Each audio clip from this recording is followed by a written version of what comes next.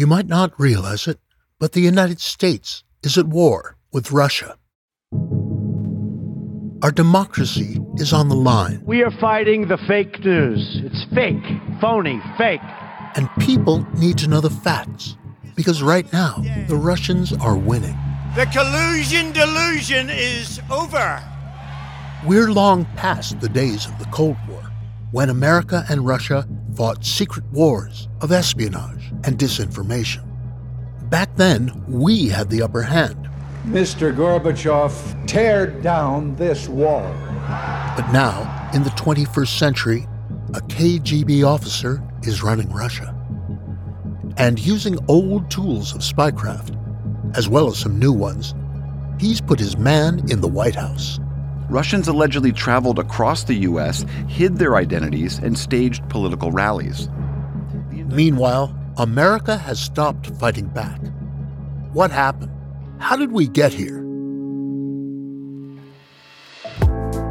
I'm Tim Weiner. I've spent 30 years investigating the inner workings of the CIA and the FBI, winning 2 Pulitzer Prizes for my reporting. Now, I'm the host of the new podcast, Whirlwind.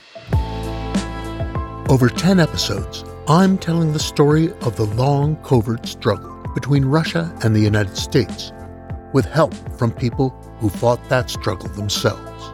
The press of history on you at that moment was, okay, we need some deniability here if this goes wrong. We'll talk to CIA directors, KGB spies, FBI counter-spies, and international experts to learn about the political warfare campaigns of the past and connect them to the present. Lawmakers were told Russia is helping President Trump's re-election campaign. Trump behaves like a Russian asset. There is no question in my mind that that behavior represents a threat to our democracy itself.